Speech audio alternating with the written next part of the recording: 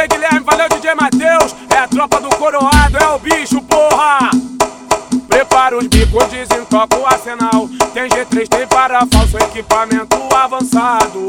Convoca os que especialista na guerrilha, a tropa da artilharia, o bonde King está blindado. Desde pequeno nós demonstramos proceder pela facção CV. E hoje, ó nós aí, oi pra justiça, liberdade. É o dilema pronto pra qualquer problema se quiser nos atingir.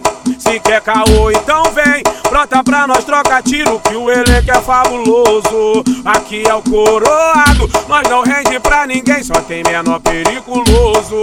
Se quer caô, então vem, brota pra nós, troca tiro, que o elenco é fabuloso. Aqui é o Coroado, nós não rende pra ninguém, só tem menor periculoso. É o bonde do enguiça do Coroado, porra.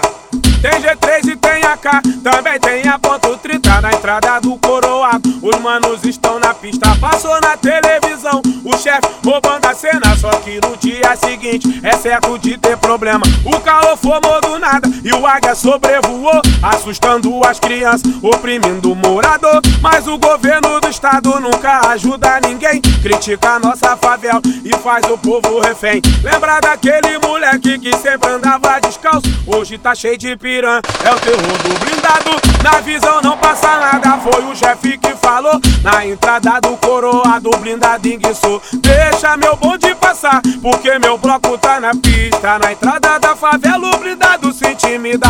Na frequência do radinho os vermes tão de fofoca. Vê o bloco do Coroado, eles batem e volta.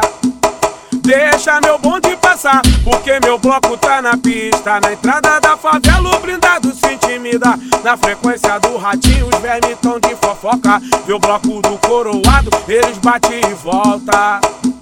Se tentar tomar o que é nosso vai se atrasar, vai se complicar, fica fudido. O chefão falou que a ordem é pra não recuar, que vai rolar troca de tiro. Se tentar tomar o que é nosso vai se atrasar, vai se complicar, fica fudido. O chefão falou que a ordem é pra não recuar, que vai rolar troca de tiro. Se eles tão pesado, nós estamos também. Se eles têm pente de 30, o chefe tem um de 100. A nossa correria desperta a inveja neles. Eles tão de luneta, nós estamos de mira lazy. Aqui não é Indonésia, nem Afeganistão, mas os menores são loucos, são pura disposição. Na pista nós é brabo, no morro somos soldado. Tropa do Coroado é o crime organizado. Se tentar tomar o que é nosso vai se atrasar, vai se complicar, fica fudido. O chefão falou que a ordem é pra não recuar, que vai rolar troca de tiro. Valeu DJ Guilherme, valeu DJ Matheus. Nós é o terror do Rio, porra. Peita pra ver.